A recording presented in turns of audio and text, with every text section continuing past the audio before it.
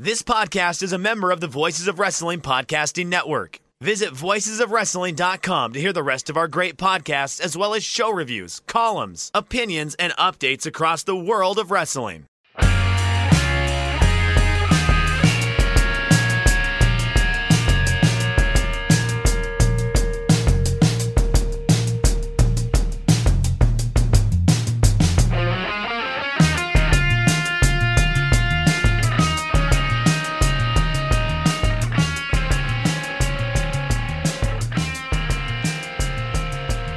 Shake them ropes, Jeff Hawkins, Chris Novembrino.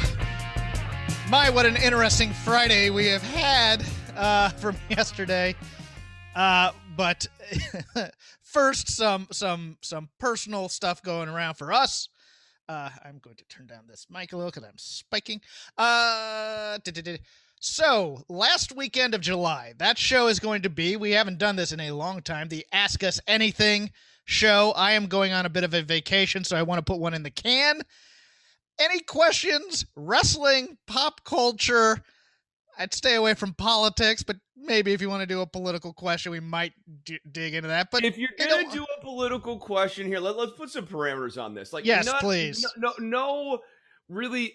None of the guy with the bad hair who used to be president. Like, no questions about that guy. We're not saying the T word on the show. So if there is something, that's like not about that guy, the current president, or who do you think is going to run in 2024? Like, if we can always just say no politics. We just say no politics, just pop culture, music. Well, no, we have interest. If there's an issue or a thing that someone's interested in, I'm happy to field that. Okay. If you're looking for granular news of the week, don't worry about the government. But yes.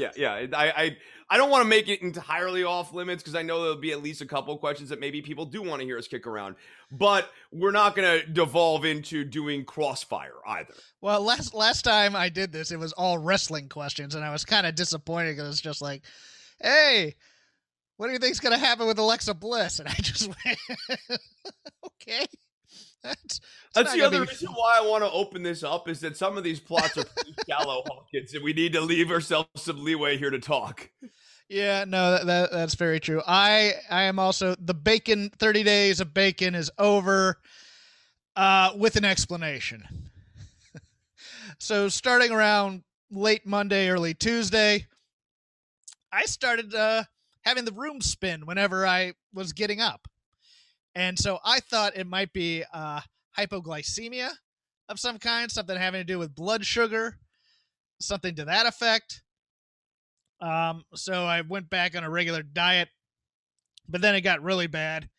I went to the gym, tried to do some bench pressing, sat up, and the roulette wheel goes round and round. And I'm just holding on for dear life. I have some medications I'll be picking up after the show. Apparently, I probably have an inner ear infection of some kind. Going to get some steroids, going to see what happens there. And hopefully get better. So, yeah, I lost 10 pounds eating bacon, and now I'm probably going to gain it all back eating normal stuff. But as long as I can exercise a little bit harder, which has also been part of the problem with the lightheadedness and stuff, I think I'll be okay. But, yeah, so there's that. How was your week, Chris? Before I get into my rants. Pretty good. By and large, it was a good week of teaching. Kind of an interesting week with some personal interactions and that sort of thing. And I also got back into fitness here this week. My elliptical, which doubles as my coat rack, went back to its primary purpose of being an elliptical here this week, and I moved it back to the center of the room to force myself back into workout mode. And it's going okay. I'm not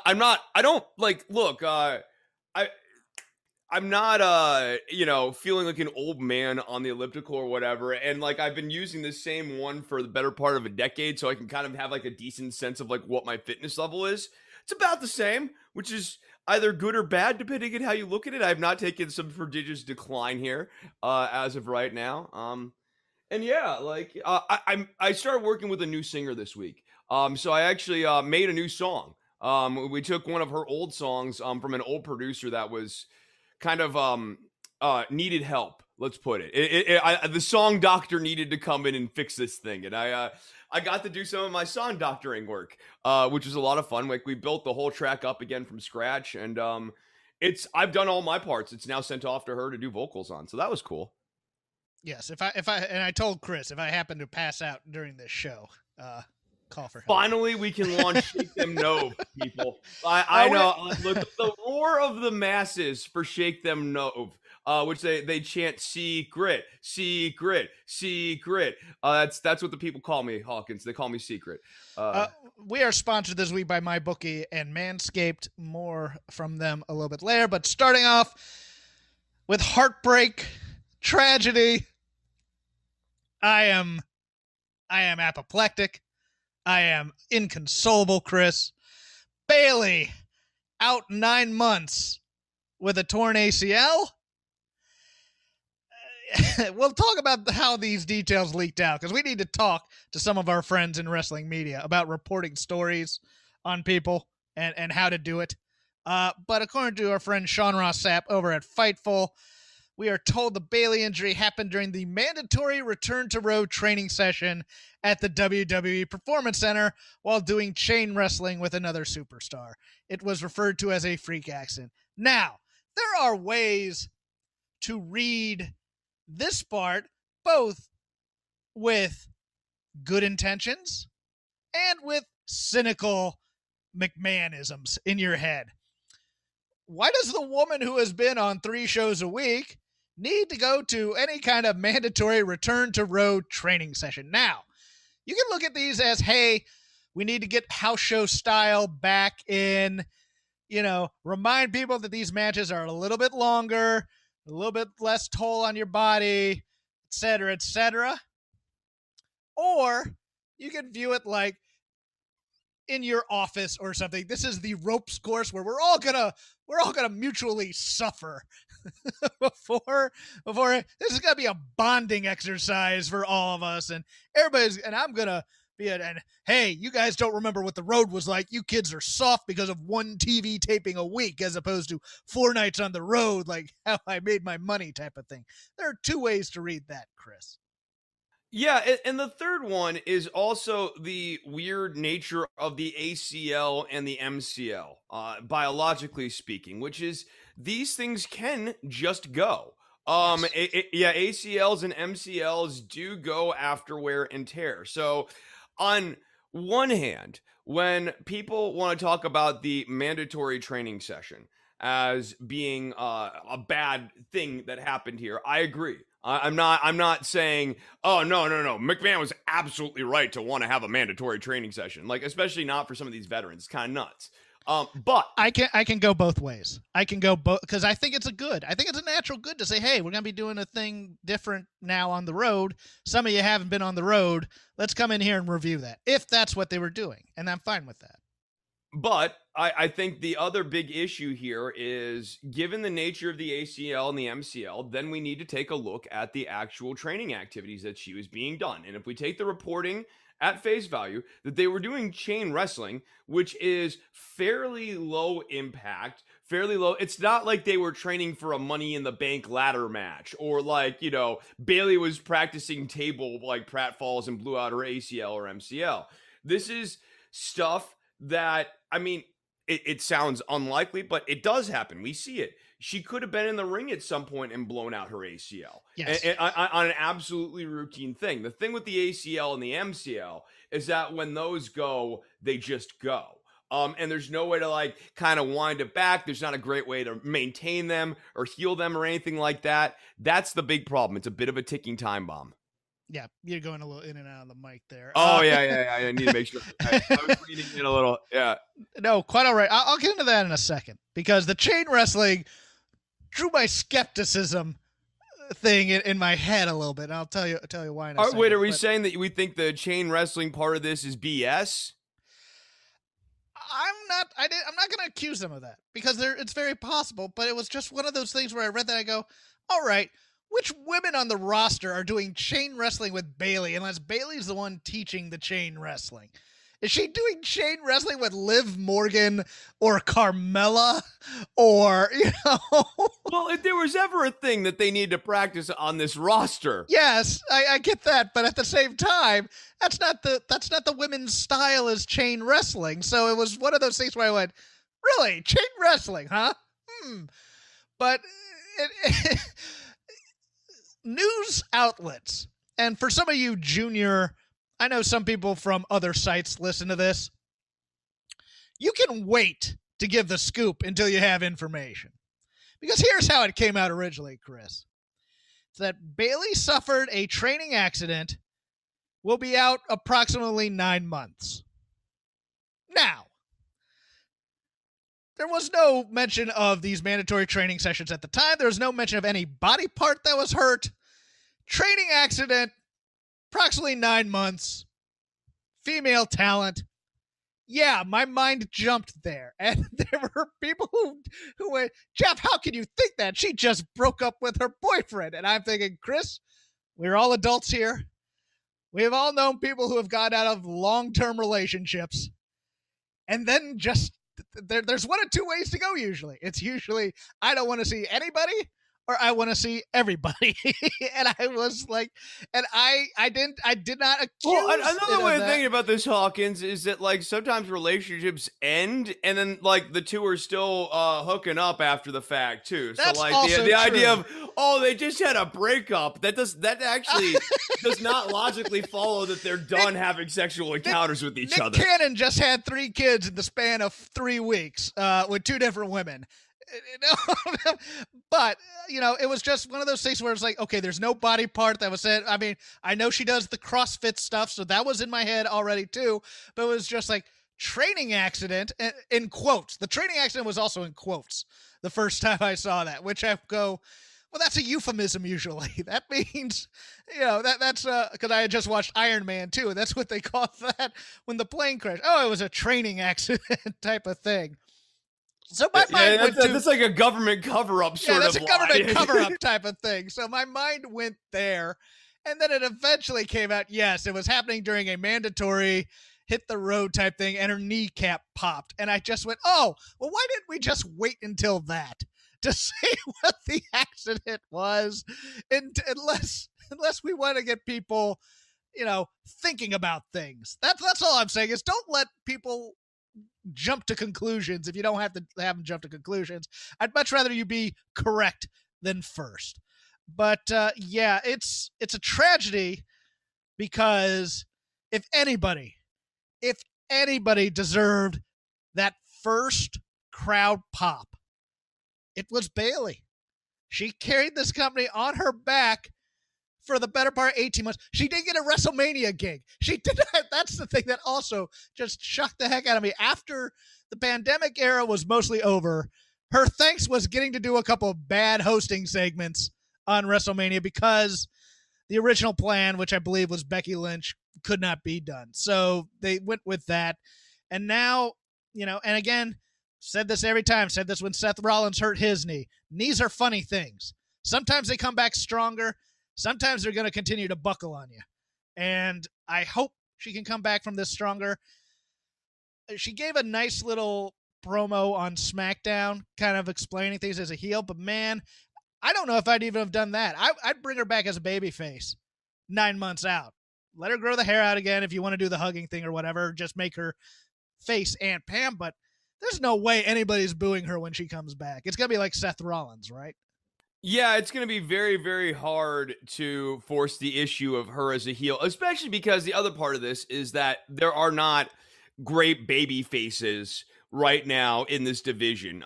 Bianca, I like Bianca as an in-ring talent, but Bianca as an on-screen presentation on the SmackDown brand is not a strong enough babyface brand or character that she wouldn't be in danger of having the crowd turn on her when Bayley showed back up. They don't have that. Liv Morgan isn't going to be that for them. No, but they have brought up a few people this week. We'll get to that in a moment. More from the SmackDown brand. Paul Heyman off of Talking Smack. Decision made last week. Do they want me to be interested in this program at all? I like McAfee. Don't get me wrong. McAfee's perfectly good. Heyman is a master at wrestling style promo improv, where he's trying to get a character type of thing out of that other person, and he knows what he needs to bring as his character to get that out of that other person. You don't believe me? I'll give you an example. Go watch Apollo Crews and his transformation into this heel character and what he was doing with that. He took a guy like that and made him. His interactions across the board, including with the building up Roman Reigns' feuds, were outstanding, but what he did for people on the mid-card, I don't think can be replicated by a Pat McAfee.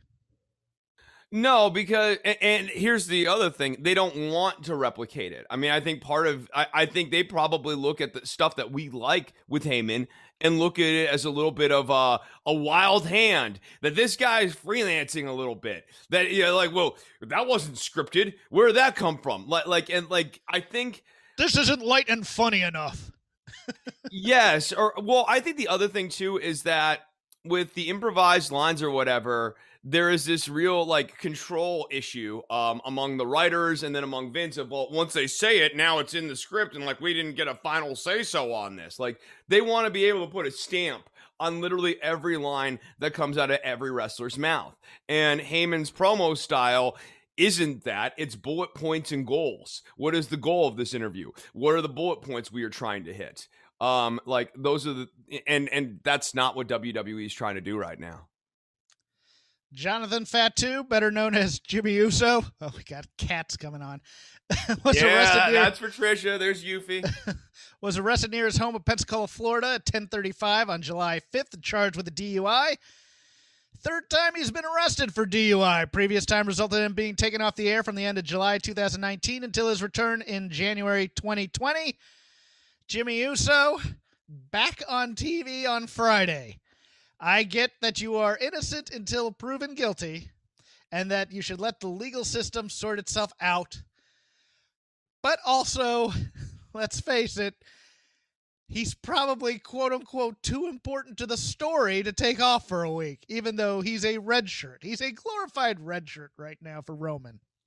This is like the most offensive thing about all of this to me, which is when Jimmy Uso was on the TV, I didn't go, oh, wow, Vince is once again taking a morally gray stance on drinking, or thinking about even, though it did pop into my head at some point, this weird meta tension that we're seeing here in WWE, but also with the Olympics and other things, about how drinking is treated one way and how even the most problem drinking, like life-threatening problem drinking is treated one way. A way where you get to go to work, and casual smoking of marijuana in your own house or whatever is and WWE's had this problem too. It is treated a completely different way. And that's not just true here. That's true more broadly. That was also sleeping out to me. But the big thing that I go to is, this is a company that fundamentally is so devoid of ideas and so unable to think on their feet. And we've seen that time and again over the last 18 months, that of course Jimmy Uso had to be on TV, because they simply do not have the creative juice to figure out a way to quickly write off Jimmy Uso, even with 24 hours notice, even though he is an absolutely unessential character in this story, even though his character has been presented inconsistently throughout this story, and there have been real issues with motivation. And I think someone who actually took the time to watch all this, God help that person, would watch the Roman and Jey Uso part. I know, and me too. Hi, how you doing? You watch the Roman and Jey Uso part of this storyline. I'm talking about like a supercut, and they would watch the Roman and Jey Uso part of the supercut and go, that actually made some sense. I kind of liked Roman manipulating his younger cousin or whatever. And then they'd watch the Jimmy introduction and how Jimmy went from being Roman skeptical to being completely on board with La Familia. This zig and zag, it's not even good. It's not even good storytelling. I mean, like this, here's the last thing I want to say on this. Jimmy Uso needs to get help. He needs to go away from the business, because the business does not work for him. He needs to be in like a little safety bubble for the next 4 or 5 years. A professional type of, and not an outpatient, an inpatient type of place where he's staying on grounds and they can monitor him and things he needs inpatient for a while, and then he needs about 3 to 4 years of kind of a reclusive focus on your family lifestyle, therapy, family time, take the kids to school, stay home. And here's the thing. I'm not saying the guy shouldn't work ever again or whatever. I'm not like saying, oh, are you trying to make him broke? He's not broke, people. He's not broke. He's got the money to do this. There's so many people who have to WWE will pay for it. There are so many people in this life who have to beat their head against the wall and keep going to the crappy Amazon job because it's the only way that their kid is going to get their medical bills paid. It's the only way their kid's going to go to college or whatever. And those people have to suffer through it and, sometimes use alcohol and stuff. They don't have the money to go to rehab, Hawkins. Uso does.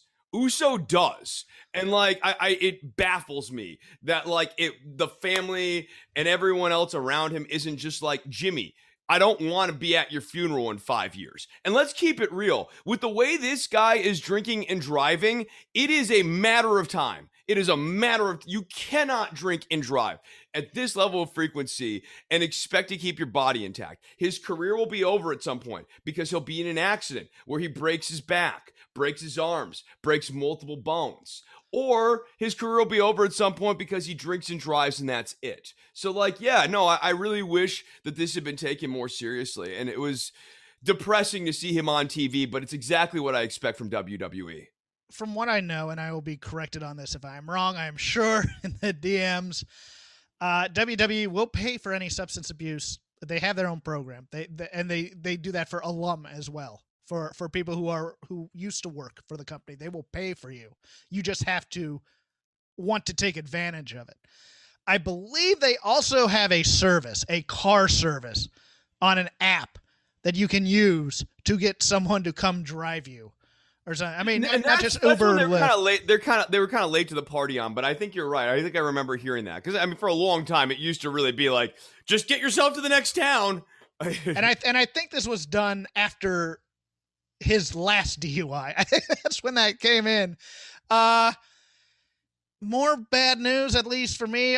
On July 4th, I did sit down and do my annual screening of the 1989 Great American Bash. Terry Funk, now in an assisted living facility, dealing with some dementia and other health problems. Keep that guy in your prayers. That dude's awesome. That's a guy I was late to the party on because his peak was before my fandom, really. And then he had the old, crazy, middle-aged, crazy comeback circa 89. I saw him in WWF when he was there with, they renamed Dory Jr. Hoss, and they added Jesse Barr, aka Jimmy Jack Funk, and was kind of lame, although he was doing good work there, but it was a couple years, and then he came back into that 89 run with Flair. And after that, man, I started to love that guy. And when he got to ECW and doing moonsaults and things like that, Japanese hardcore style, that guy has taken a toll on his body and has really... When his wife died, if you remember Beyond the Mat, how close he was with his wife on there and how much she took care of him. We did that review of Beyond the Mat. That was his world. So, any thoughts on that or just too depressing to comprehend? I mean, God, man, I love Terry Funk. He has great working punches. He has a great match style. He had great matches with so many different people. It's kind of amazing to go through his career and you can really find great matches that he had in the 70s, 80s, and 90s, and they're all different. He works so many different types of match styles. He works great as a face. He works great as a heel. And I also, this week, in a moment of synchronicity, I've been on a Beyond Belief marathon. I don't know if you remember Beyond Belief. Yeah, I do. I do. One thing I finally looked in, I was like, how did they decide some of these stories were fact? And it turns out that all of the fact stories are all taken from some weirdo pulp writer in the 1960s who did firsthand testimonial interviews. So even the ones that are true are probably bullshit. But there's one where Terry Funk stars as a wrestler who wrestles a dead man.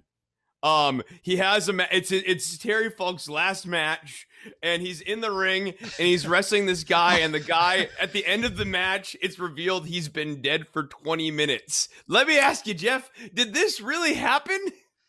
It might have, because the biggest piece of fiction there was that Terry Funk's last match. That man's never gonna have a last match. He's had 12 retirements going in. Yeah, I have nothing to say about wrestling dead men. I can't. There's nothing to say. So I will move on. All Out selling out in minutes, which, when you look at this week's numbers, makes it very interesting, because AEW had a pretty good week. 871,000, 422,000 in the demo. NXT only 654,000 for the Great American Bash. Raw, all-time low, 1.47 million. That's even lower than like when Raw started, or right around that, really. WWE is in trouble. And I don't mean financially. I just mean in terms of interest. Viewership, viewership. Who wants to watch this? Yeah, no, I mean, here, when we say they're in trouble, what Hawkins and I are talking about is 10 years from now, if they continue on this trajectory, they are going to be regularly turning in 900,000 views.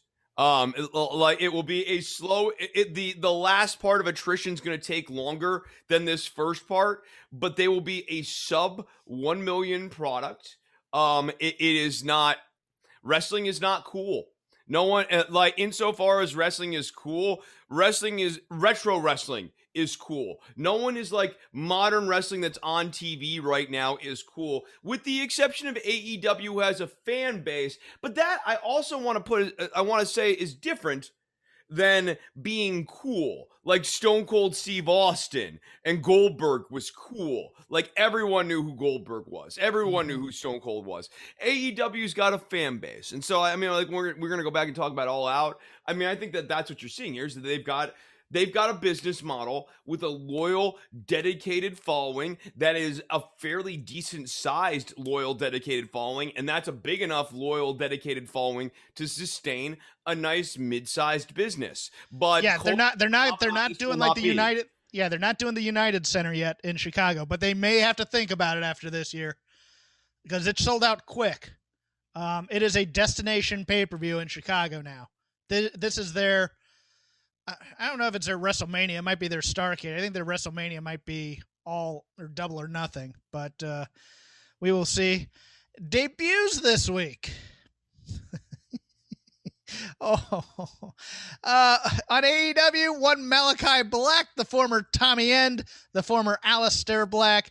SmackDown, Shotzi Blackheart, a.k.a. Shotzi, Tegan Knox, now just known as Knox. What are they doing? Tegan Knox's money. What are you doing? And then coming soon. No. Wait, are you trying to tell me that Knox is not a transcendental, can't wait to see Knox main event, the pay-per-view? A pretty woman named Knox. Knox. In the main event, world champion Knox. I can't believe that's the name that he hated. I would have thought Tegan, the one name crap that they do all the time. He'd have picked Tegan over Knox, but he probably watch sounds too much like that supermodel Chrissy Teigen. I don't like her on Twitter.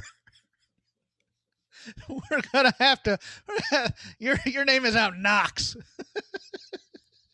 And then like Knox is one of those kiss of death names. I mean, yes. If I was her, I would earnestly be trying to fight this one. And I know, like, that sounds crazy, but like it is. I just did the experiment here. Imagine yourself saying in the main event, Knox, and if you can't do that, or I mean, any number of other things. That really does limit what this character is. Tegan Knox could very easily, we were talking earlier how there's no great baby faces right now in this division. Tegan Knox could very easily fill that role, building up to a very fun feud with a returning Bayley in 9 months. But Knox is not going to do that. Tegan is a happy, peppy name. Girl with the shiniest wizard, Tegan. Yes, Girl with the shiniest wizard, Nox. Oh, and the shiniest wizard thing. Did you hear the condescension dripping from Cole on commentary? Yes, when he went had to say he has the shiny JR. wizard. Full JR. Full JR on AEW there, going condescending. I and then coming soon, no favorite, Toni Storm. We'll see if she gets out of the coming soon vignette. Because that's always been a danger, too. It's like they play these vignettes and then nothing. But hey, we got 3 women to try and replace Bayley. Shotzi you knew was coming to the main roster with the tank. That's the hook. I can make money with this. She drives a tank to the ring, and if you kill her tank, then it gets heat. And yeah, and of course Ember Moon is going to be left off because Ember's had her shot and is now back there. But maybe now we can rehabilitate her into the single star that she should be instead of tag team. I mean, that's the other thing too. Tegan Nox as to throw in Shotzi Blackheart as a tag team partner. It felt very shoehorned. Like these two, it's not that they have no chemistry, but they don't have much. Well, it's that, and she's never been on SmackDown before. She was on there when they did the 5-on-5 NXT versus SmackDown match for Survivor Series. She was one of the 5 that time 2 years ago. She's been on Smack. Oh, wait, that was Tegan Nox. This is just Nox. Nox. Nox. Who's there? Ding dong. Hello. See, there you go. You get a ding dong and Nox.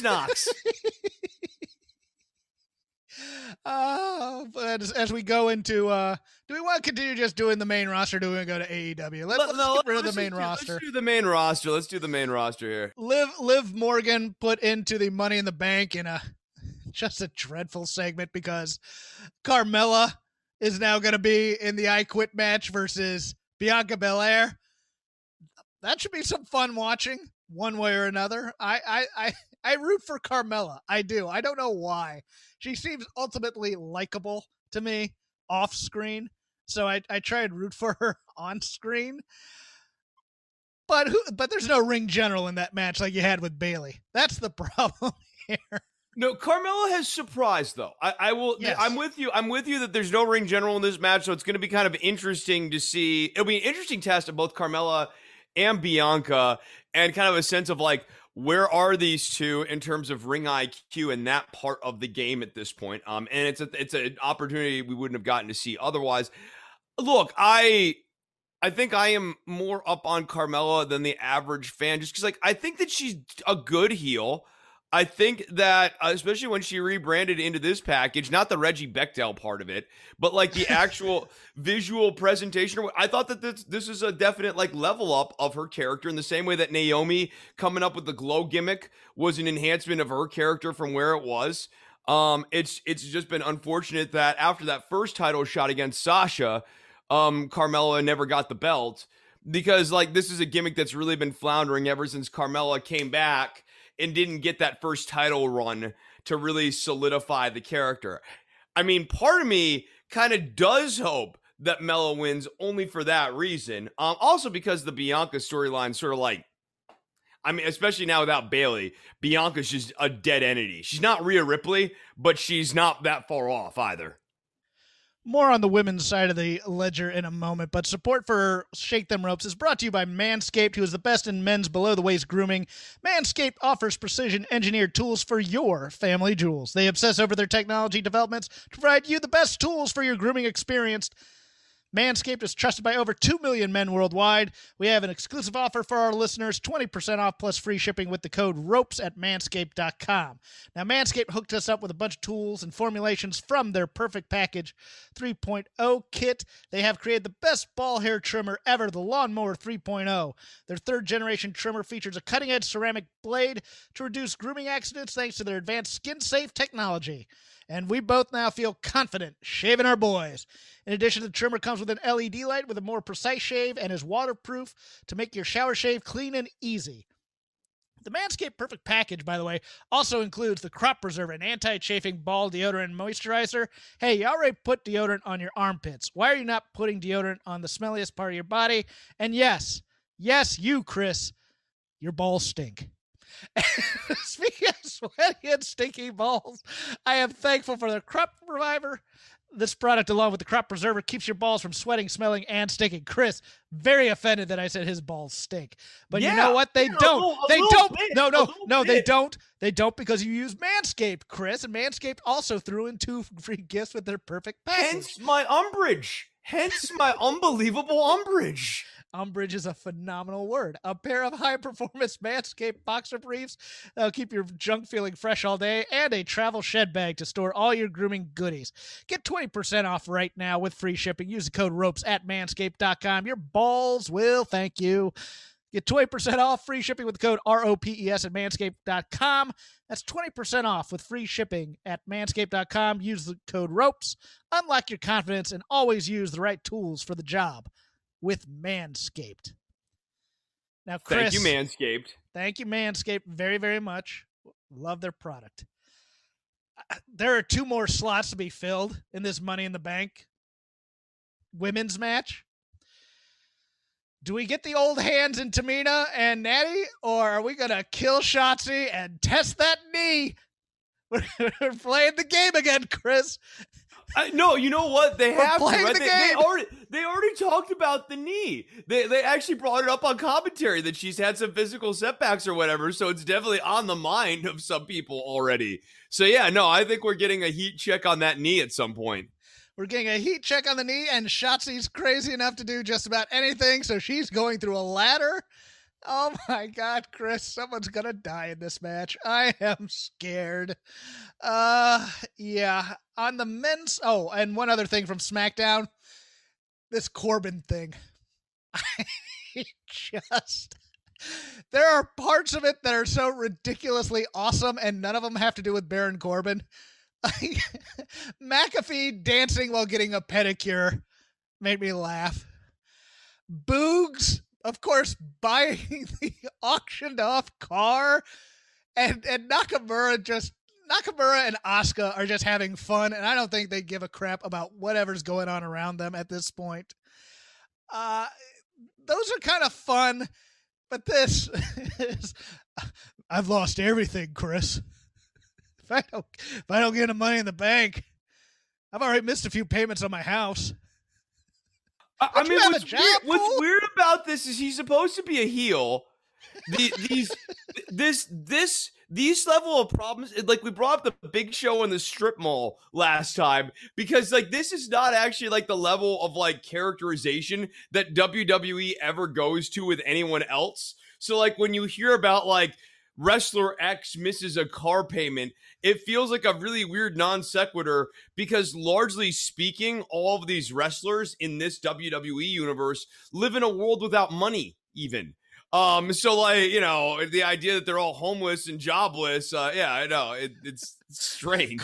Corbin's going back to catering with Tupperware containers so he can take food home. That would actually be really like the interviewer comes up and you see Corbin trying to fill up food. I want him backstage after the show asking for people for a ride home. Hey man, you go, hey, I know you live near me. Well, are we really supposed to believe that the only source of income he had was by being king? Yes. Yeah. I mean, like, it's not like he lost his job at the wrestling company.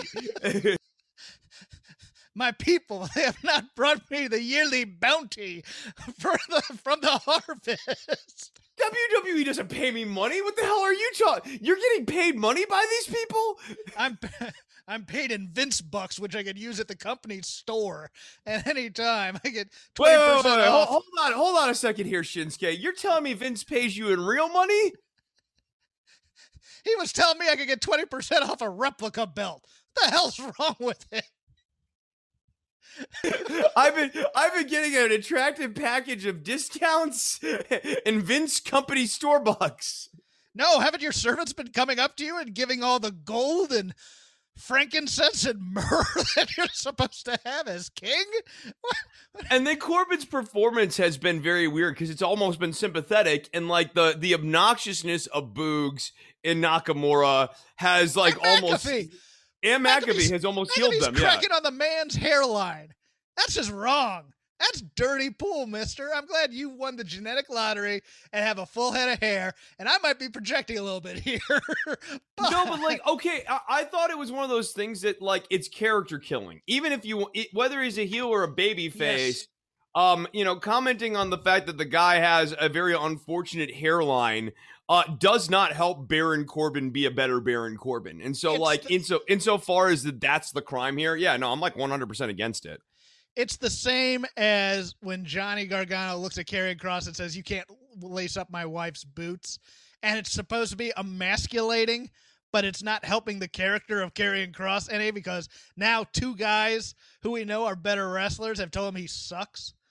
And it's like, that and also the fact that Candice probably is a better wrestler than Karrion Kross. I mean, like, that was the other thing. Sitting there going, like, I don't know if I'd go that far, but I bet Candice actually probably is a better wrestler, dollars for donuts. I'd like to see that match, as a matter of fact. Book it. Book it. Why not? We already have this terrible Gargano character. Anyways, rest of the main roster. The only other thing I really had is that because one Karrion Kross is going to the main roster, it looks like, she is now Nikki ASH. That is official now, Chris. She is Nikki Almost a Superhero, because we can't have two crosses in this company. It didn't even occur to me. People might get confused, even though AEW has like 6 cages and 4 pages in their thing, and nobody has a problem with it. Nobody thinks Christian Cage and Brian Cage are related in any way. Nobody thinks Hangman Page and Ethan Page and Diamond Dallas Page are related in any way. But apparently, we're too dumb to know that Nikki Cross may not be related to Karrion Kross. Even though their names are spelled differently, yeah. That happens all the time, though. I mean, you see that pretty frequently. People with 2 completely different names or fairly different names are actually very related. I mean, this Rhea Ripley Charlotte's feud continues to be one of the worst things in the world. Just some. This has to be the worst feud of the year, right? Like this. Yes. This is, yeah. No, it's not even close. This is the worst feud of the year. Yeah. Oh, there's only one story in the men's Money in the Bank that I think would really, now that crowds are getting back, would be interesting. I'm going to lay this on you. This isn't fantasy booking. This isn't what I want. In the hobby, it's not easy being a fan of ripping packs or repacks. We hype ourselves up thinking, maybe I can pull a Ken Griffey Jr. rookie card. But with zero transparency on available cards and hit rates, it's all just a shot in the dark. Until now. Introducing Slab Packs from ArenaClub.com, the only repack that provides real value, a complete view of all possible cards, and clear hit rates for each one. Now, when I buy Slab Packs at Arena Club, it finally feels like I know what I'm getting.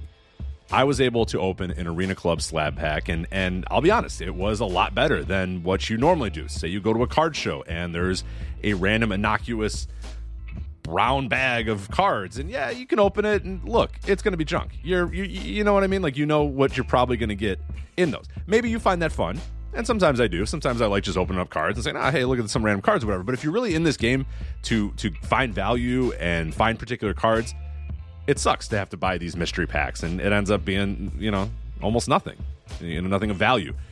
Not with Arena Club. You can display, again, of all available cards, hit rates, grading, so you know that when you're opening up the slab pack, you are going to get something valuable. You are getting something good. And Arena Club, in addition to having those great slab packs we just talked about, is also a marketplace for card collecting, buying, trading, selling, displaying, all that sort of stuff. But those Arena Club slab packs, man, they are revolutionizing the repack game with transparency. After your pulls are revealed, they'll immediately be placed in your vault for safekeeping or trading and selling, and you can have them officially graded by Arena Club as well. So again, sending these things off, it's going to be officially graded by Arena Club. And the Arena Club grading process is accurate, fast, and transparent, with full grade rationale provided and explanation of how your card was scored. So whether you're buying, selling, trading, or displaying, Arena Club is the card collecting platform that you have to check out. So right now, I've got a special offer here for Voices of Wrestling Network listeners. You can get 10% off of your first purchase by going to arenaclub.com/VOWnet. Again, that's arenaclub.com/VOWnet. Now, that's a crazy offer. That's 10% off a $400 slab pack. $40 off right there. 10% off your first purchase. No matter what that purchase is, 10% off. Again, that's arenaclub.com/VOWnet. arenaclub.com/VOWnet for 10% off your first purchase on Arena Club. And we thank them for sponsoring the Voices of Wrestling Podcast Network. But let me lay this out for you, Chris. Because I think there's a good chance Kofi Kingston does beat, I almost call him Bobby Lawler, Bobby Lashley. Big E wins the Money in the Bank. And Lashley lays out Kofi. Here comes Big E with the briefcase. That fascinates me. That gets me going. That gets me wanting to watch this pay-per-view. That story. Because that's the only interesting story, I think, in here. Now, unfortunately, I think we're going to get some Jinder Mahal stuff. Because, hey, he stole a sword. He stole a sword. And is now a Highlander, apparently, is going to go for his quickening. This motorcycle is going to be part of that story.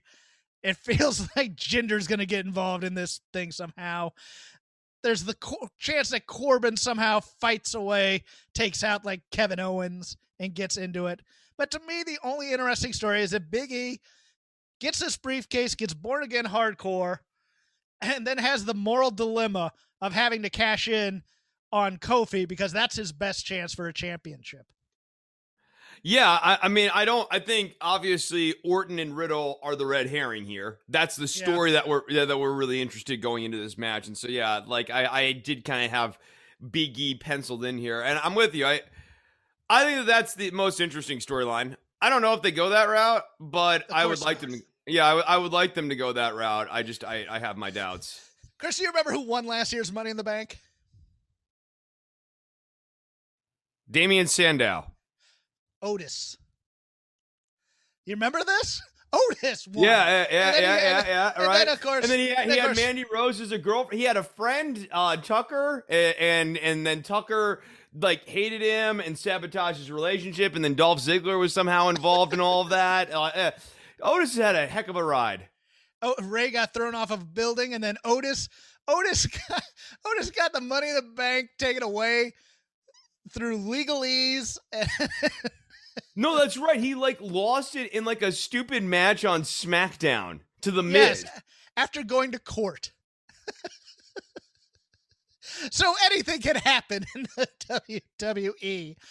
Oh my goodness. Yeah, but everybody forgets that. I kind of dug that promo, but anything else on the main roster?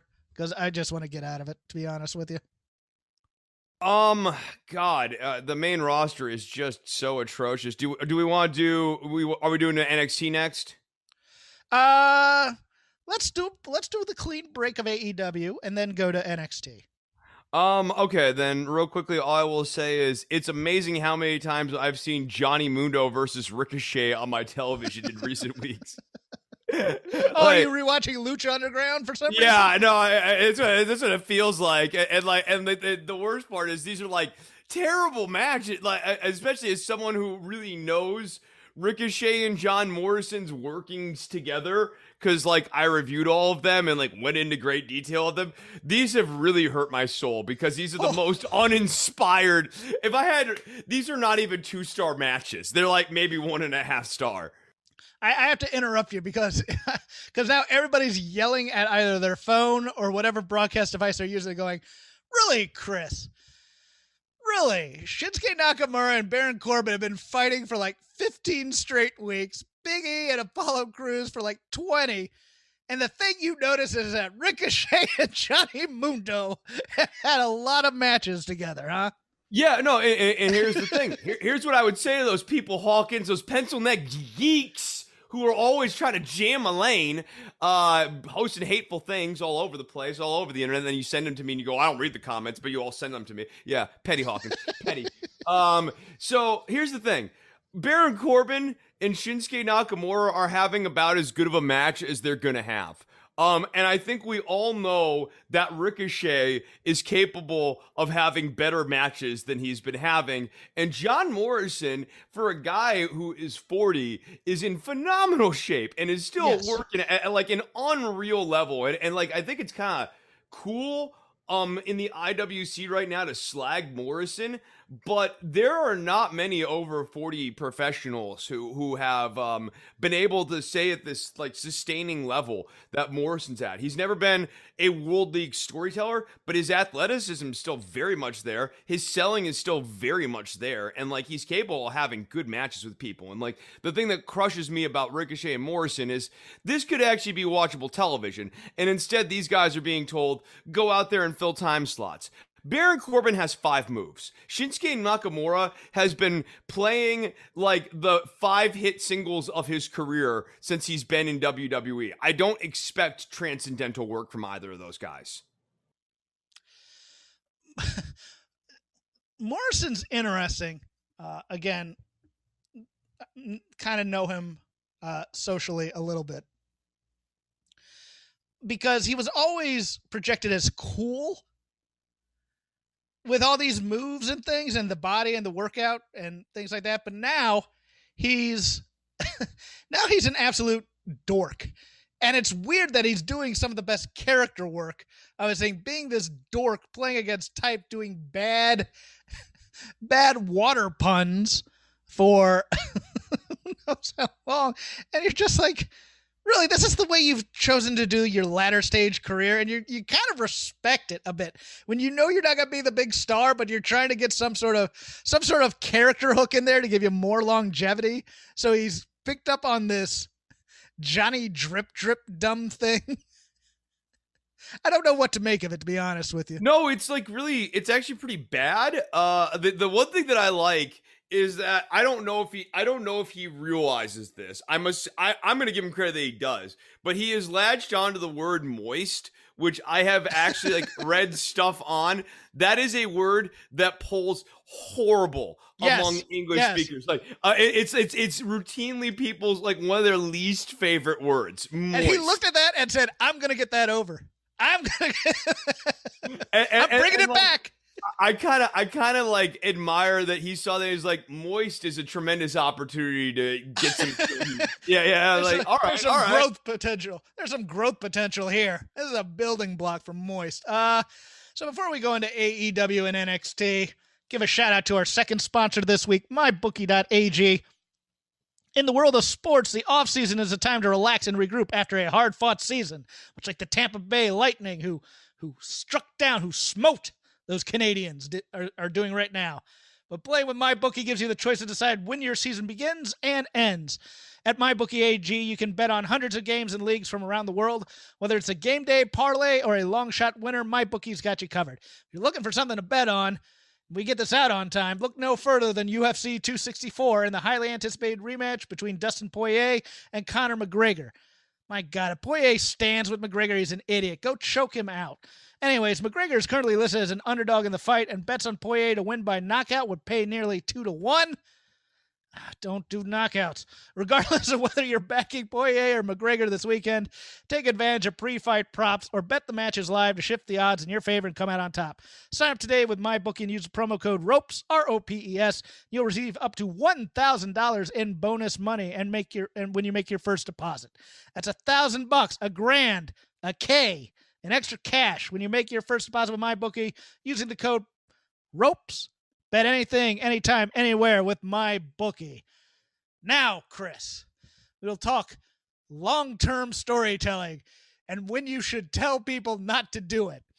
Example, Tommy End is now Malachi Black, but not only that, he has decided in what I think at first, when you first hear it, is an idea that you go, no, that's genius, keep it. And then you give it time to think or time to rest. And you go, no, you should not do that. He has decided to maintain his sports entertainment continuity with the Seth Rollins trying to take his eye out story, and is now wearing makeup, and is not Tommy End, but instead Malachi Black. Now, the one way this could work, if Buddy Murphy is on his way into this Fed and they're going to do some sort of continuity with that, maybe it works. Maybe. But I think people wanted to see Tommy End. I think people wanted to see a clean break from WWE. I think... And well, also, I mean, what does it say? I mean, broadly, sorry to cut you off here, but what does it say about AEW's presentation that their immediate impulse is to grab onto the WWE character and build onto it? I mean, the problem with the Malachi Black, even keeping the last name of Black, it basically says we thought that WWE was largely on the right track with this character, which is not an impression that I have gotten from WWE's presentation of him over the last year and a half. I will ask, but my bet is that this was his idea. We're going to give you creative freedom, Tommy End. What would you like to do? Oh, I think it'd be cool if I kept all the continuity from my old character and brought it over to this one. And that way people wouldn't be confused as to who I am or whatever. I just think this is a misstep. I think people would have loved to have seen born-again hardcore Tommy End coming in here kicking fools in the face. I thought the Arn Cody thing was done pretty well by setting it up with the lights out in the bull rope match, saying, hey, it's because of the weather, which is believable, and then doing it then. I thought the introduction was great. The only thing that was clunky was Excalibur on the mic going, hey, I fought Tommy End. This isn't Tommy End. This is Malachi Black. And you're just like, all right, there are easier ways to get there than that shoehorn you just used to get that name on commentary right now. Yeah, that was also a bit of a force here too. Yeah, I liked using the blackout. I thought the blackout stuff was really effective. I think the other thing too, man, is the eye makeup was really gimmicky. It looked really bad. I mean, it's not the Kenny Omega Sparklers match level of bad, nor is it the Chris Jericho Crash Pad match level of bad. I'll give you makeup ones that are levels of bad. Okay, great is Eric Bischoff as the pastor doing the wedding, where he was fooling people in the back allegedly. I don't know if that's true or not, but that was a damn good reveal. The worst makeup I've ever seen is if you remember the Horseman Midnight Express feud when Tully and Arn were on their way out of the NWA and they attack Bobby Eaton and they rub his face in the ground and he comes on TV and it looks like he has like a splotch of raspberry jam on his face. I went a red marker, a marathon of all the old Midnight Expresses, and I saw that one not that long ago. No, that shit's really funny. And Cornette's trying to put this over hard, man. He's in there going, look at what they did to beautiful Bobby's face. They just go, why don't you just grab something and wipe that crap off, Jim? Jeez, but it's not quite that bad. But it's on the lower end of the spectrum, in my opinion, unless the eye heals and then he becomes Tommy End. I mean, this is the other thing. I just could not imagine Malachi Black wrestling every single match with this goofy-looking eye black. You know what? Yeah. It's going to run down his face like Giuliani. Yeah, no, right. He's going to look like Giuliani with the hair dye just rolling down his face. Yeah, it's going to be like when female wrestlers wear too much mascara or something and they get sweaty and it starts to drip. No, I don't want that. Or like Darby Allin when he gets in a headlock and half his face comes off on like Ethan Page's chest or something. I don't know. Overall though, this Road Rager show, pretty darn good, I thought. I thought, all the matches were great. The MJF, Jericho thing, once they got that dumbass fan out of the ring, who, I don't know, did you see that guy's tweet where he said, I did it for you, Cornette? No, I didn't see the guy was like, I didn't see the guy was like, I did it for you. Cornette's Yeah. gonna reject the shit out of that. Oh, though. Cornette did reject him. Cornette said, "You're an idiot. Stop this and stop listening to me. You're blocked." So good on him. We rail on Cornette sometimes. Cornette did the right thing here.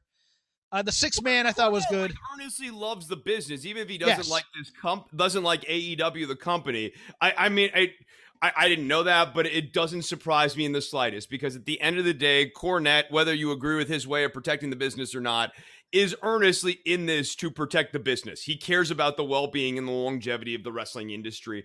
And fans trying to insert themselves into the presentation does not do it. And I think we're also like here's the other thing. We want to put the kibosh on this shit because we're in this weird era where like people like to think of themselves as the victim even when they do a situation that they completely put themselves in, and like it's really their fault. And you could totally see Goofus Magoo here going, "Wow, I was assaulted by Chris Jericho." Hold on, is that Scrubzo Magoo's brother? Yeah, Goofus is a fan. Scrubzo wrestles. Goofus hangs out there and cheers on his brother. His brother never wins. And it's like, actually, it's kind of upsetting, honestly. It's sad because you see Goofus out there crying every time Scrubzo gets annihilated by the Punisher. Well, that's why he jumps the rail.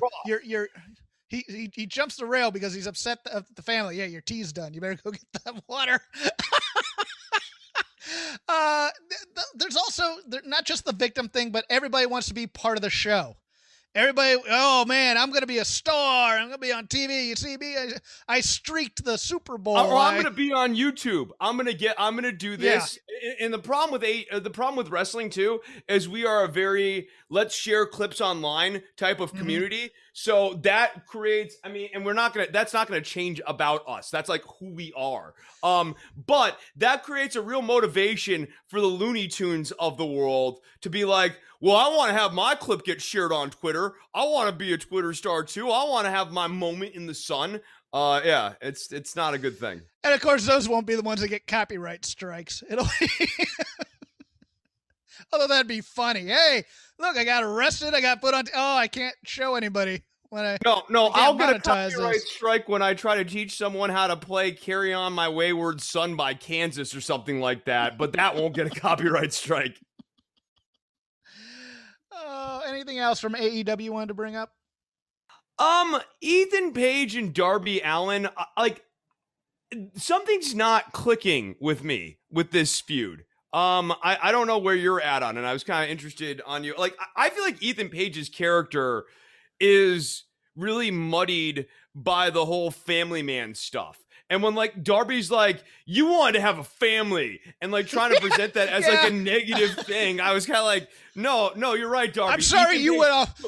He should have been a social weirdo like you, Darby, like going out and shooting black and white skate videos in the Sahara Desert. Yeah, no, like that's the normal thing that people do.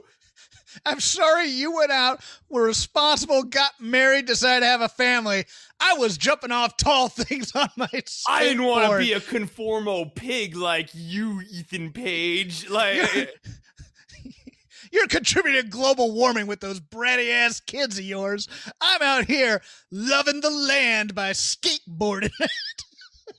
No, it's like not relatable. Like I like we like that Darby's this weird eccentric or whatever, and like it's relatable to people that aren't gonna be. Yeah, it's relatable to people that aren't gonna be either long-term wrestling fans or it's not a wide swath of people. It's that specific kind of way too dialed into Twitter wrestling fan.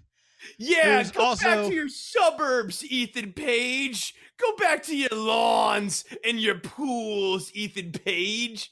Your family barbecues and stuff like that. I'm living in the city, and I'm getting all my I have all my politics from Reddit. Pardon me while I put on the Young Turks real quick.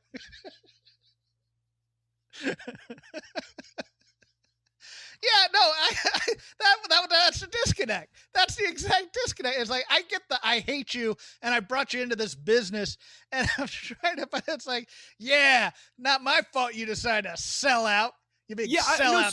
The tone here should have been like, Ethan, no, what Darby should have been saying is, Ethan, you say that you worked really hard, and you say that I cut the line in front of you, but here's the reality. Like, and he sort of did this like wrestling was the priority for me thing, but there's a way of doing this a little bit differently in spinning.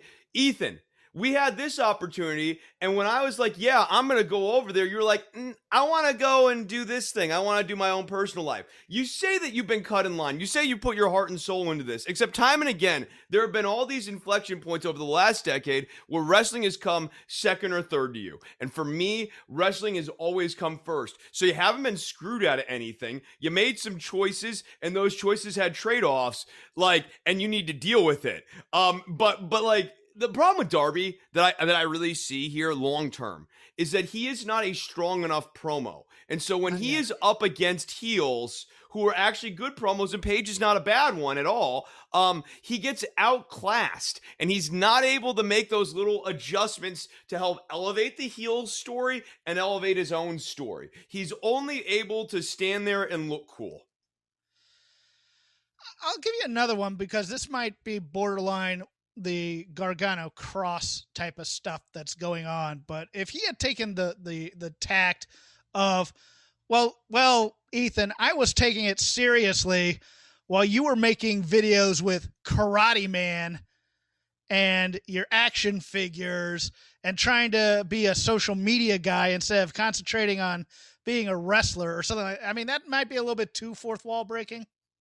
I think that might be a little too far, but like, the idea that Paige is claiming that he's really into wrestling, but in reality is really into all the accoutrement of wrestling, like having the lifestyle. You like the lifestyle, bro. Like, you're a lifestyle guy. You like the wrestler lifestyle. Like, the thing you like the least, Ethan, is the part where you're inside those 4 ropes or those 3 ropes. And I'm going to make you really hate it come this next pay-per-view. You see kids standing outside the gas station and you want to carny them. I want to go skateboard with them.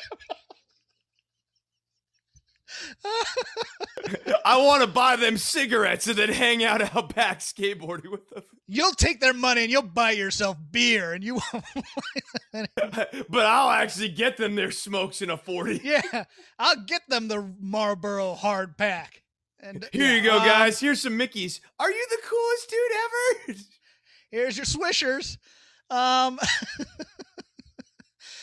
NXT UK had one thing that stood out to me, and I wanted to choke somebody after it, and that is this Nathan Frazier Kenny Williams match. Again, it goes to storytelling, and sometime in the mid-90s when we got into the Monday Night Wars, maybe a little bit before on Raw when we started having the TL Hoppers and the Duke the Dumpster Drozies and the guys who were actually enhancement talent, but you gave them some character life, so they weren't really complete anonymous guys. We stopped having enhancement matches that built up characters, and so heels don't get wrestler credibility. Now, that's not to say that heels always did enhancement matches straight. There was a little hair pulling from time to time, but it was to build up their credibility that they had actual in-ring skills that they could win without the Gambler. One of my favorite old-time jobber. The Gambler's great. Classic over-actor. But the Gambler, yes, he worked dirty, but he also had just like a phase of the match where he's just wrestling a straight match. Yes. The problem with this Kenny Williams, Nathan Frazier thing is, again, do we want to build stars here? Do we want to build young, up-and-coming stars that we all want to root for? Yes, Kenny Williams pulled a Yano, took off the turnbuckle thing, and hit Nathan Frazier with it, got the pin. But that's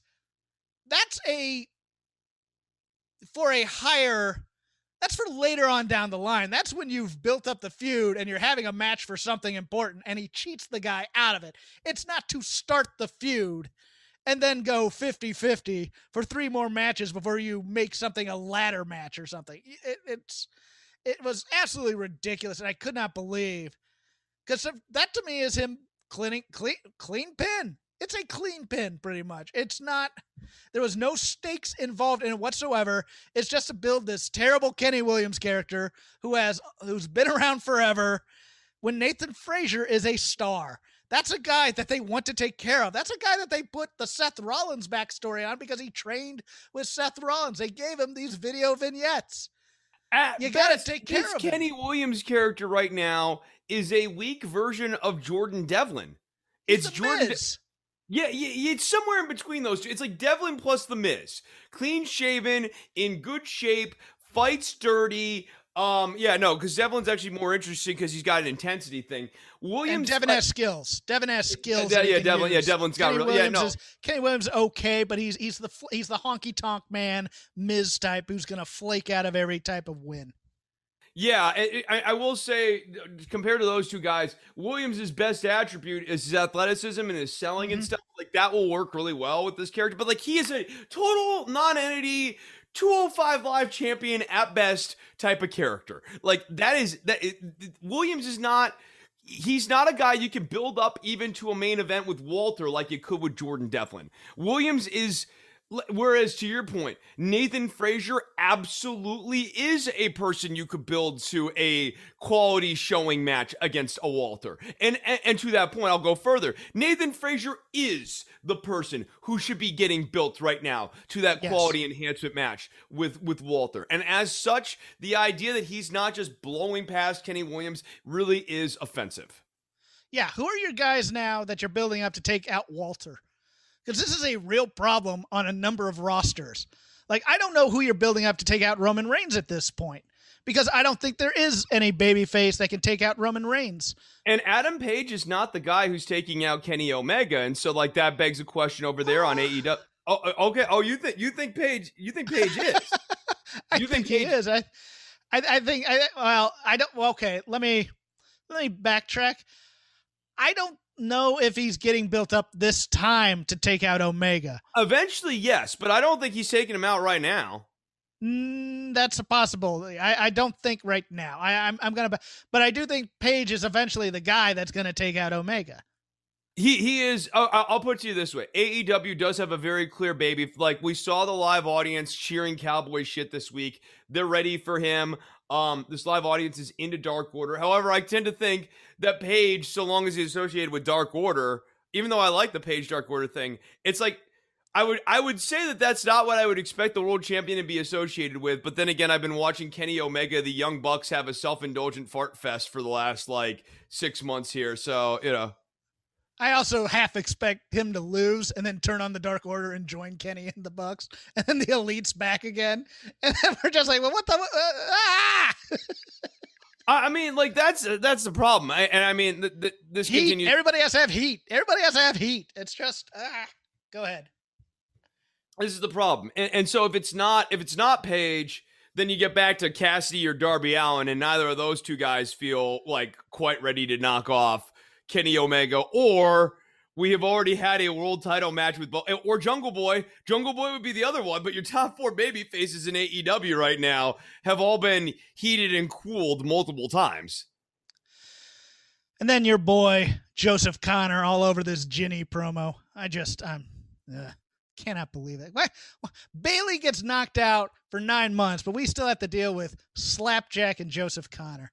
What is going on? Where is Slapjack? They've been stifling him. They've been jacking it up. Cut for time. He was cut for time a couple weeks ago. Still there. It's upsetting. It's upsetting. I'm ready for. You know what? He's going to be helping Baron Corbin pack the stuff in the Tupperware back in catering.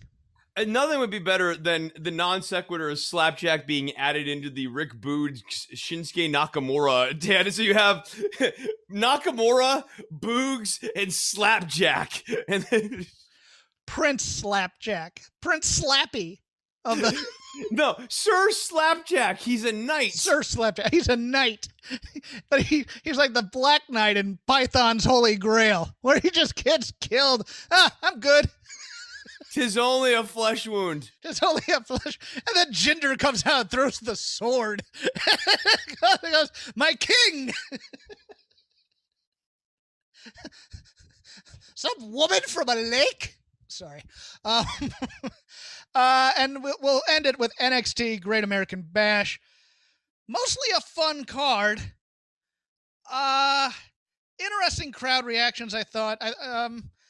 It was interesting to hear MSK get booed. Obviously, Tim Thatcher and Tommaso Ciampa, the sentimental favorites, but there's no way they should have won that match. Unless you're going to turn MSK heel, and I don't think you need any more heels. And I thought that this was a really great opportunity to start setting the seeds to turn MSK heel. Like, I was very surprised that they didn't realize that they were going to get this reaction, because yes, people love Ciampa, and Ciampa and Thatcher had a bonding, friendship-making feud here. They're known quantities, and MSK have, I know WWE doesn't look at this, but like they've had really annoying and certainly not like emotionally attaching promos here over the last several months. They've not been heelish, but they've also, none of them have set the world on fire. At no point have people been like buzzing over MSK. People like us think that they're a perfectly respectable, good young tag team, but like character-wise, they offer nothing. I can't tell you Nash Carter from Wes Lee personality-wise. They're the same guy to me. Like there's no actual personality difference between those two. And so, yeah, I mean, I would have actually started turning them here. This was a contrarian crowd, though. I mean, this was almost you wanted to empty out the Capitol Wrestling Center and put in a new crowd type of contrarian, because they were booing Kyle O'Reilly. They were, that kind of crew where it's like they're not even playing along. Okay, but is the other part of this that WWE's been operating in a bubble so much for the last year and a half that they don't realize that some of these characters actually suck. Cool Kyle is not cool. MSK is not cool. Yeah, I think so. Is Hit Row cool? I know a lot of people love this. A lot of people love this. So I liked it. I go back and forth. The rapping was top notch. I mean, and doing that live, particularly, this is the part that, like, as a performer, that really stuck out to me. The part where they're walking to the ring and B is still keeping the verse and everything going as she's going through all of her blocking and everything. Like, that's not easy. Yes. That stuff is not easy. And like, that segment was, I mean, Top Dollar was really good in his delivery. I thought Swerve was really good in his delivery. I thought B was good, like, when she was doing her verses or what. I mean, like, look, all of that in terms of the music and that part of it, as good as anything I have seen on wrestling television in 5 years. Now, as an in-ring act, this to me remains the big question mark. Is Swerve really that interesting of a wrestler in the ring? And I'm saying this is a guy who's watched a lot of Killshot back in the day. Killshot was great. Killshot was freaking great. And it was a great character also. Which iteration? Because it went through several different iterations. But yeah, like the part where he was fighting with AR Fox, like AR Fox, the AR Fox feud, and I saw that match live, and that thing was brutal. Okay, so we got through the tag team title match. Was the women's tag title next, or was it something else? Do you have the lineup on you by chance? Let me get it up. I went full screen. While you do, I'll just go into the women's tag title match. If we have to go somewhere else, it did. Sure. Not fantastic. Zoe Stark and Io Shirai are a fun team, I think, to watch. For me, I like watching them. I hated the Tegan Nox return. Doing a return in the middle of a match, if lights go out during a match, you call it off for performer safety, quote unquote, to me, in story. It should never, and then the usual WWE the ref should stop the match, right? The ref should stop the match and do a reset, like move them both to their respective corners and then restart the action. I earnestly do not like the idea that officiating goes out the window because the lights go down. Right. And that's true in AEW too. And it's really a thing that I'd love to see, like, kind of the industry take a second thought on. Like, no, the ref should reset a blackout. Not every distraction finish or whatever needs to be reset by the ref, but like, there should be times in an effort to protect the officiating that the referee does do things like stop. All right, there's too much crap going on here. And then send Tegan Knox. I mean, the other thing is she should be scolding Knox to go to the back. Whether it's a baby face or a heel, the referee should now be focused on saying, hey, you don't need to be out here right now. Get out of here. And if that leads to the heel getting advantage on the baby face, that makes some sense too. But like the effort should still be made by the referee to try to contain order here. Yeah, I agree. And I just, Candice, highly focused championship wrestler, just staring at Tegan, and I didn't like.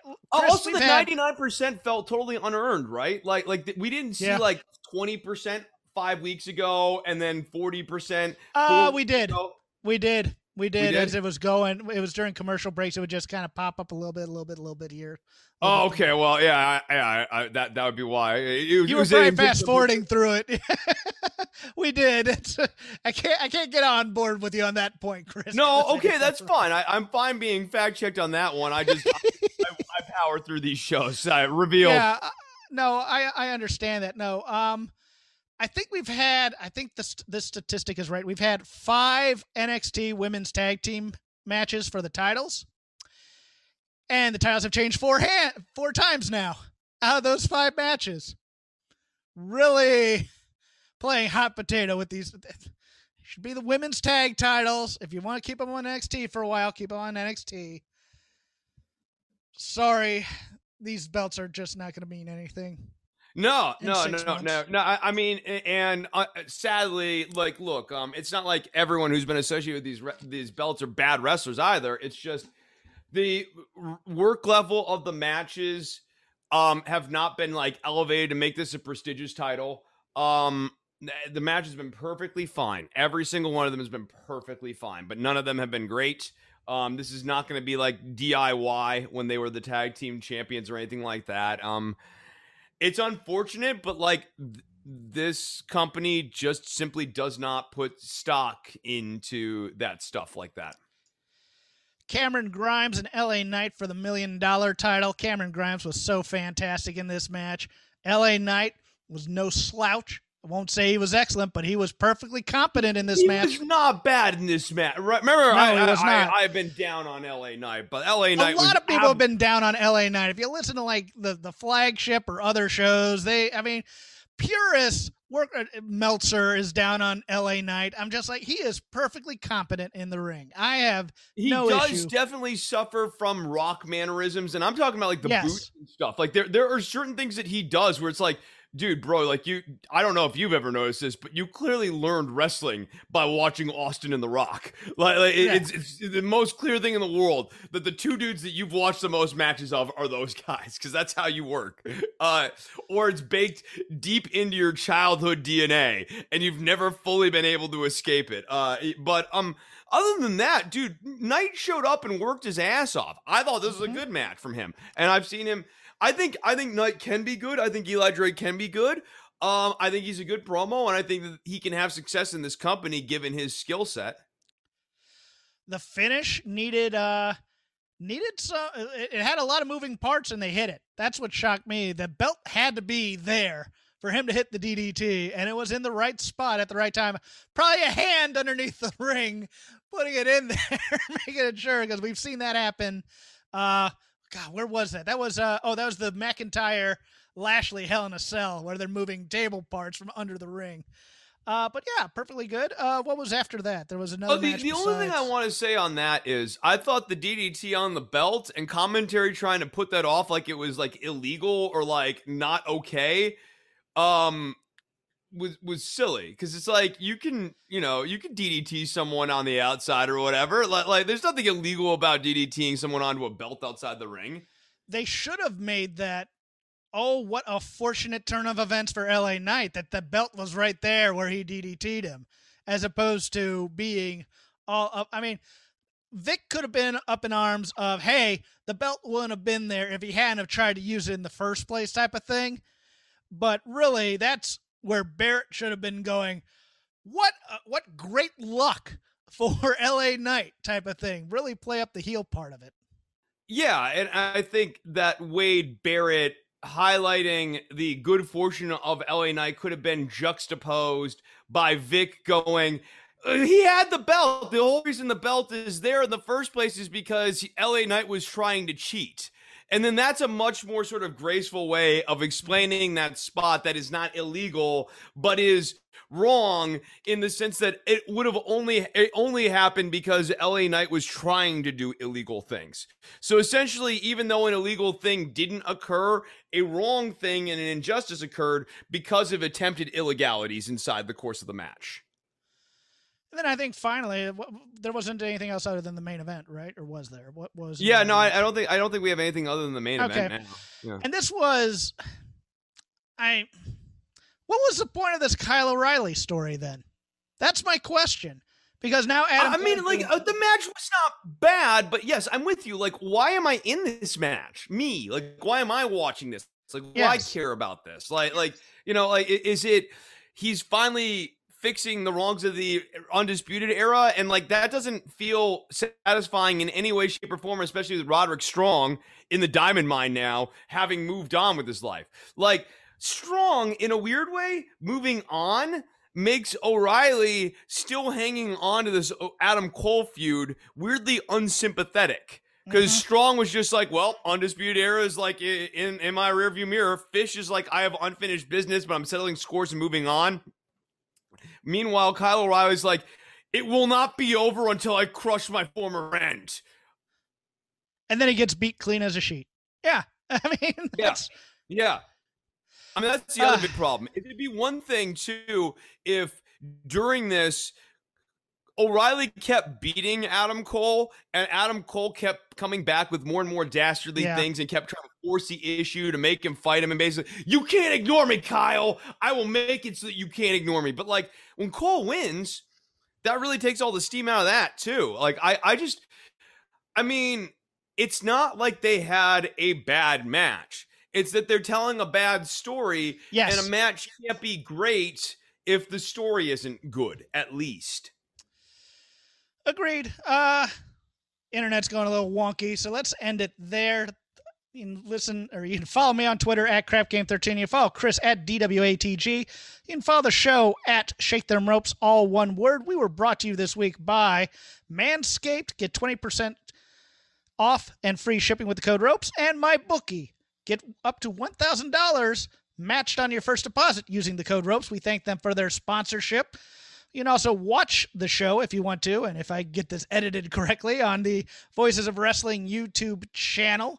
We're on all your podcasting platforms, Stitcher, Google Play, if that still exists, Apple. Feel free to give us a good rating. If you're going to give us a bad rating, just move on with your life. Chris also does another podcast as a Patreon called Don't Worry About the Government.